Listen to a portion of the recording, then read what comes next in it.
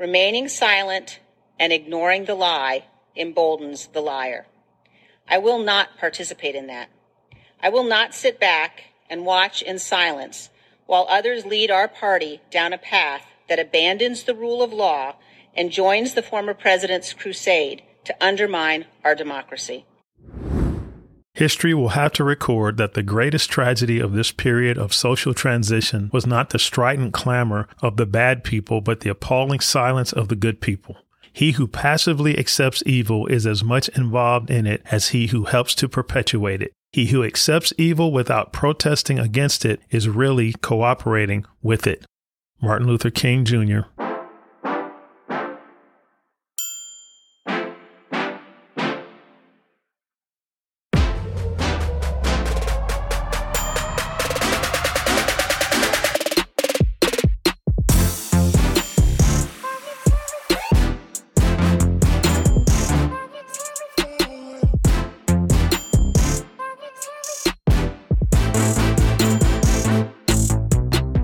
Hi, everybody, and welcome to The Breathing Room, a space where people of color and faith can come together to have our lived experiences acknowledged, to witness each other's journey, and to take a collective deep breath. My name is Kevin Holland. This is episode 2, and the title is Every Word Has Consequences, Every Silence Too.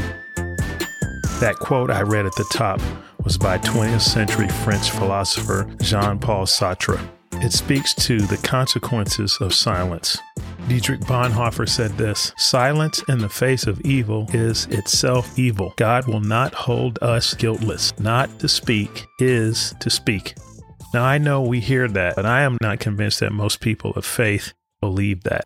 I think that churches and Christians throughout centuries have developed the ability to stay silent about things that matter. And I know right now we're wondering as a church how to meet this moment. I think there's still a question in the church as to what should we do? I've heard that from many people. Okay, in light of the things that are going on with race these days, what should we do? And truthfully, I think there's a minority of Christians, and I'm just speaking from an I, me, and my perspective, in my orbit and my circle. I would say there is a minority of Christians who feel like 2020 was a turning point. It was an awakening. It was an unmasking. It was eye-opening, and they'll never be the same. I count myself as one of those people, but then I'm still the pastor of a multiracial church. And in our church, there are many different groups of people at different places. And as I said, I think there are a minority who have been changed, who've gone through a second conversion, as it were, who now are not content with just not being racist, but insist on being actively anti-racist and believe not only that they as individual Christians need to be that way, but churches, the small groups that they are part of, need to be that way as well.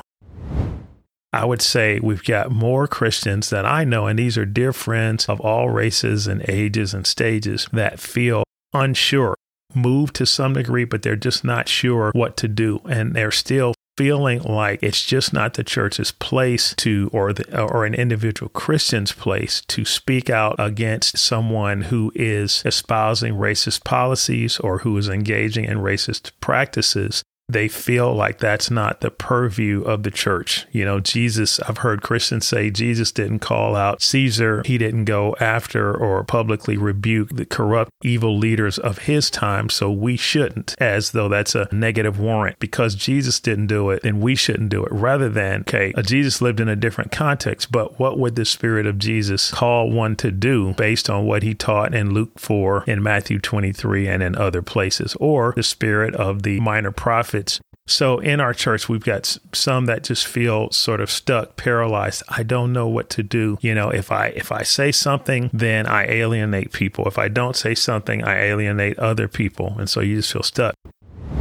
I also feel like we've got some people in our church that are adamantly against speaking out on issues, moral issues, because no matter how many times I or others say this is not a left versus right issue, this is a right versus wrong issue, this is a justice versus injustice issue, this is a love versus hate issue. But no matter how many times I've said that, we have some in our church that insist on seeing it purely through a political lens, and they feel like issues around racial racial reconciliation, social justice, speaking out against systemic racism. They feel that is moving the church in a leftward progressive political direction, and they don't see it as moral. And I think it's by their choice. And also, we've got people that, because we're speaking out on these issues, we've got some people that feel like because we're doing that, we are tacitly condemning them because they are of a conservative bent politically, which is not the case. There are people of goodwill that are conservative and that are progressive, that are conservative and that are liberal, that are Democratic and Republican and independent. And there are Christians who hide behind their political views and feel like that's off limits. Don't talk to me about my political views. And part of it is because in hiding behind those political views, underneath those views are attitudes, either racial indifference, some racist ideas, some not, but they're not even willing to look and feel offended that someone would even challenge them on those fronts. And so, that's where we are as a church. Fortunately, we have an analog in history that comes to our aid really well. In 1963, Dr. Martin Luther King Jr. wrote the famous letter from a Birmingham jail. And it has so much to teach us about this current moment, so much to teach us in terms of what we should do and what we should consider and the consequences of action and the consequences of inaction, the consequences of speaking and the consequences of being silent. And so I want to read the letter that was the predicate of the letter from a Birmingham jail. Martin Luther King received a letter on April 12, 1963, from a group of Alabama clergymen challenging him on the nonviolent protests that he was involved in Birmingham. Martin Luther King responded to that letter with the famous letter from a Birmingham jail. And so I want to read different excerpts of this letter and then make some comments as far as what I think it says to us today and what should inform the choices we make, because, as I quoted in the beginning, words have consequences. Silence does too. So here's the Alabama clergyman's letter to Dr. Martin Luther King, April 12, 1963. We, the undersigned clergymen, are among those who in January issued an appeal for law and order and common sense in dealing with racial problems in Alabama. We expressed understanding that honest convictions in racial matters could properly be pursued in the courts, but urged that decisions of those courts should, in the meantime, be peacefully obeyed. Since that time, there has been some evidence of increased forbearance and a willingness to face facts. Responsible citizens have undertaken to work on various problems which cause racial friction and unrest. In Birmingham, recent public events have given indication that we all have opportunity for a new constructive and realistic approach to racial problems. However, we are now confronted by a series of demonstrations by some of our Negro citizens, directed and led in part by outsiders. We recognize the natural impatience of people who feel that their hopes are slow in being realized, but we are convinced that these demonstrations are unwise and untimely. We agree, rather, with certain local Negro leadership, which has called for honest, open negotiation of racial issues in our area. And we believe this kind of facing of issues can be best accomplished by citizens of our own metropolitan area, white and Negro, meeting with their knowledge and experience of the local situation. All of us need to face that responsibility and find proper channels for its accomplishment.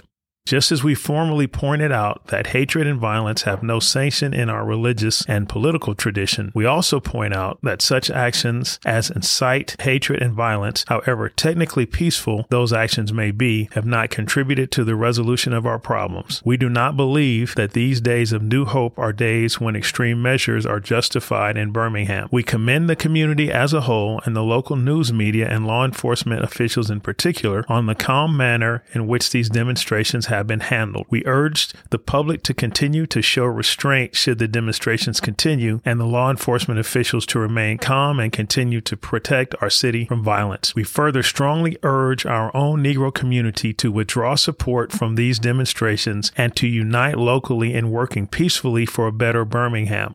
When rights are consistently denied, a cause should be pressed in the courts and in negotiations among local leaders and not in the streets. We appeal to both our white and Negro citizenry to observe the principles of law and order and common sense. When I read this letter, I try to imagine the emotional energy of those that wrote it. It's one thing to speak words, and all of us know we can tell when someone is speaking based on just some intellectual concept or theory, and when someone is speaking from the heart and from the emotional center. We know when someone is invested in what they're saying and not as invested in what they're saying. And what strikes me from this letter is that there is emotional energy behind and intent in stopping the nonviolent protests, which they're saying are leading to violence, and insisting that King and others pursue their means through the courts and through observing the laws and having quote unquote law and order. What stands out to me, though, is that Birmingham was known to be the most violent, segregated, bigoted city in the country. If not the, then one of the very most, and according to King, the most. They had seen unspeakable bombings, hate crimes. Of course, the country has a history of lynchings, and somehow the Christians in those churches weren't disturbed enough or moved enough by that blatant, obvious injustice to act or to speak against it. But they were moved by their response to it, even though it was peaceful. And they said it was unwise and untimely. And they said you should go through the proper channels to get this dealt with, ignoring the fact that going through the proper channels caused things to be in the place they were. And of course, Brown versus the Board of Education was passed in 1954, making segregation illegal. And this is 1963, and Birmingham's the most segregated city in the entire country. They mentioned that there were some black leaders that agreed with them, some Negro leaders that agreed with them that direct protest was not the way to go. And in every case, whenever there have been efforts for racial justice and for civil rights being made, there are always some of the oppressed class who don't feel as though direct confrontation of the issue is the way to go. They have become adjusted to the status quo, and they would rather not rock the boat. They had more energy against the protests than they did against the evil that was being protested. They thought that these efforts were unwise and untimely. And isn't it interesting that those of the dominant class very easily decide the timetable upon which those of the non-dominant class need to operate in terms of securing their freedom? They denounced extreme measures as though the conditions did not merit extreme measures. And very little changes in life in any area without extreme measures, because power does not cede power and change does not come easily. They said that the issues were based on how the oppressed people were feeling rather than what they were actually experiencing. And sometimes that happens when an issue that you bring up is reduced to a feeling rather than a reality. And then they say, hey, we just want you to have common sense. It's easy for those of the dominant culture to decide what common sense is, but we live in two worlds and we know that there are two Americas, and what is common sense to a person of color is definitely different than what is common sense to someone of the dominant culture. Here's Martin Luther King's reply to the Alabama clergyman's letter. Letter from Birmingham City Jail, Dr. Martin Luther King, April 16, 1963. My dear fellow clergymen, while confined here in the Birmingham City Jail, I came across your recent statement calling our present activities unwise and untimely. I am in Birmingham because injustice is here, just as the 8th century prophets left their little villages and carried their "Thus saith the Lord" far beyond the boundaries of their hometowns. Birmingham is probably the most thoroughly segregated city in the United States. Its ugly record of police brutality is known in every section of the country. Its unjust treatment of Negroes in the courts is a notorious reality. There have been more unsolved bombings of Negro homes and churches in Birmingham than in any city in this nation. There have been vicious mobs. One may well ask, how can you advocate breaking some laws and obeying others? The answer is found in the fact that there are two types of laws. There are just and there are unjust laws. I would agree with St. Augustine that an unjust law is no law at all. A just law is a man-made code that squares with the moral law or the law of God. Of course, there is nothing new about this kind of civil disobedience. It was seen sublimely in the refusal of Shadrach, Meshach, and Abednego to obey the laws of Nebuchadnezzar because a higher moral law was involved. I have almost reached the regrettable conclusion that the Negro's great stumbling block and the stride toward freedom is not the white citizen's counselor or the Ku Klux Klanner, but the white moderate who is more devoted to order than to justice, who prefers a negative peace, which is the absence of tension, to a positive peace, which is the presence of justice, who constantly says, I agree with you in the goal you seek, but I can't agree with your methods of direct action. Shallow understanding from people of goodwill is more frustrating than absolute misunderstanding from people of ill will. I've heard numerous religious leaders of the South call upon their worshipers to comply with a desegregation decision because it is the law. But I've longed to hear white ministers say, follow this decree because integration is morally right and the Negro is your brother. In the midst of blatant injustices inflicted upon the Negro, I have watched white churches stand on the sideline and merely mouth pious irrelevancies and sanctimonious trivialities. In the midst of a mighty struggle to rid our every time I reflect on these remarkable words, and I think about the freedom riders and the civil rights activists of the 60s, sometimes teenagers, people that were so young with so much life ahead of them and yet so much conviction, I'm in awe. I just pray and plead with God to have a level of courage similar to them in this time, even though the circumstances are different. Still, injustice is alive and well, and we need to have the same level of conviction if we're going to bring about change. Here's some things that stand out from Martin Luther King's response. First, he clarified that he was in Birmingham because injustice was there. And then he referred to the Old Testament prophets who left their localities to go where injustice was and preach against it. King mentioned that police brutality was rampant in Birmingham and was well known, and they had a reputation for it. And in some ways, life has changed radically in terms of civil rights, and in some ways, it hasn't changed that much because police brutality still is a part of our culture and society to this day. It's searing the way that King described the white moderate who was more devoted to order than to justice. When I think about individual Christians I know today in our churches, couldn't that be said of us? What are we more passionate about, order or justice? Keeping the peace or making peace? King lamented the fact that so many times those moderates would communicate that they agreed with the goal, but not with the methods of direct action. And I've heard from different people regarding the struggle for racial justice. I agree with you in principle, but there's not a lot of energy behind it and there's not any action behind it. So it's a similar feeling.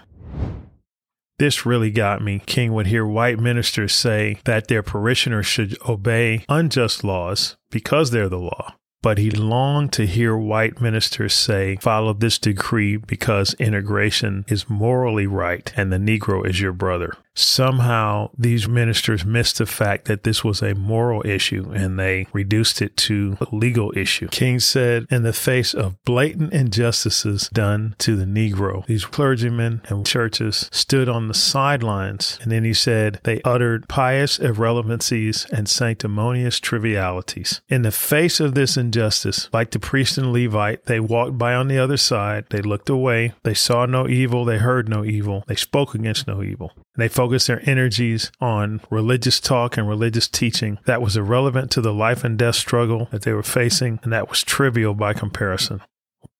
He said, in the midst of a mighty struggle to rid the nation of racial and economic injustice, he'd heard so many ministers say those are social issues with which the gospel has no real concern. Now, how can that be if one of the gospel's primary tenets is to love our neighbors as ourselves, and Jesus called his followers to love each other as he had loved them? How can you love your neighbor non-socially? How can you love people as Jesus loved you without being social with them? Isn't the nature of being with people social? The gospel is social. There's no such thing as the social gospel and the non-social gospel. It's all social because it's dealing with people. Making disciples, loving people, serving them, becoming less so that they can become more, and honoring the Imago Dei, the image of God in them. The great thing about history is that clarity comes with time. Perhaps some questions to dwell on would serve us well. Who was on the right side of history? Martin Luther King and his followers, or the Alabama clergymen? Both, neither, one or the other. As Abraham Lincoln stated in his second inaugural address in 1865, people on both sides prayed to the same God and read the same Bible. And in this instance, both King and his followers and the clergymen were men of the Word, men of God. They read the same same Bible, they prayed to the same God, they claimed to be followers of the same Jesus, and yet chose two very different paths, kind of like today. I think a great question to ask is, what were the consequences of the silence of the clergymen, and what were the consequences of the protests of King and his followers? What was different because of them? What didn't change at all because of them? To oppressors and those wanting to do evil, silence is seen as a license to do whatever they want without consequence. The seething racial animus and evil that lived in Birmingham and all over the country in 1963 came to a head in a tragic, heinous event 5 months after the exchange of letters between King and the Alabama clergymen. The 16th Street Baptist Church was bombed by 4 members of a local Ku Klux Klan chapter. They planted 19 sticks of dynamite attached to a timing device beneath the steps located on the east side of the church. They injured approximately 20 people and killed 4 girls, Addie Mae Collins, Cynthia Wesley, Carol Robertson, and Carol Denise McNair. 3 of them were 14 and 1 of them was 11. How did conditions get that bad? It's because people of goodwill are silent in the face of evil and silent in the face of escalating violence and tension. We can only speculate as to what would have happened if people of faith all over Birmingham rose up in solidarity, denouncing racism, segregation, and hatred. The climate that allowed these 4 evil men to commit this crime might not have been as conducive as it proved to be or as they thought it was. I wonder how many fewer lynchings there would have been in the United States during the Jim Crow era if churches en masse and Christians all over this country had raised their voices in outrage against the obvious injustice and inhumanity. I wonder if slavery would have ended sooner. I wonder if slavery would have taken a foothold had people of faith all throughout this country stood up in defiance and absolute rejection of slavery, as did the Mennonites and the Quakers. It makes me wonder about today. Would the over 80 unarmed black men and women who have been shot by police over the past several years in the United States, might that number be smaller if at the first instance Christians and churches en masse would have stood up and demanded justice and said that we will not abide this? I do know this: the consequences of silence are that more people of color suffer micro and macro aggressions, suffer injustice, suffer brutality, suffer death, suffer loss, suffer inequity and disparity, because nothing ever changes unless someone stands in the gap and insists that it change. Of course, the divine ultimately is the one that brings about any change, but he does it through men and women who are devoted to him and are willing to stand for what he stands for, love what he loves, care about what he cares about, who are willing to speak up for justice. I wonder if our churches, or if we as Christians, were transported back in time to 1963. Would we have been protesting in the streets of Birmingham, or would we have been sitting on the sidelines with other good Christians, feeling as though those issues and the social conditions of the oppressed culture had nothing to do with the gospel, had nothing to do with making disciples and loving our neighbors and loving God? I wonder what a conversation between the civil rights heroes and freedom riders of the 60s and us would be like. I wonder what they would tell us. I often think about that, actually. On June 27th of last year, our church held a family-friendly rally and protest in honor of Black Lives Matter. It's one of my fondest memories. I have no idea how many people were there, but a friend of mine thought it looked like about 300. It was exhilarating marching with so many people and having people that drove by honk and yell and scream and show their solidarity. These were strangers, people we'd never met, of every background, being united in being human and understanding that there is right and wrong, there is justice and injustice. The signs were so moving. I remember one in particular that said, "Silence is no longer an option. Truer words have never been spoken. Spirit, help us to see as you see and do as you say." Maybe if silence isn't an option for us, then a generation from now, parents of color won't have to have different conversation with their teenage kids about driving than do those of the dominant culture. Maybe because silence was no longer an option, policing in this country will change. Maybe silence not being an option will help us get to a place where the words Black Lives Matter won't have to be painted in neon yellow on streets throughout this country, and we will have taken steps to a more just society.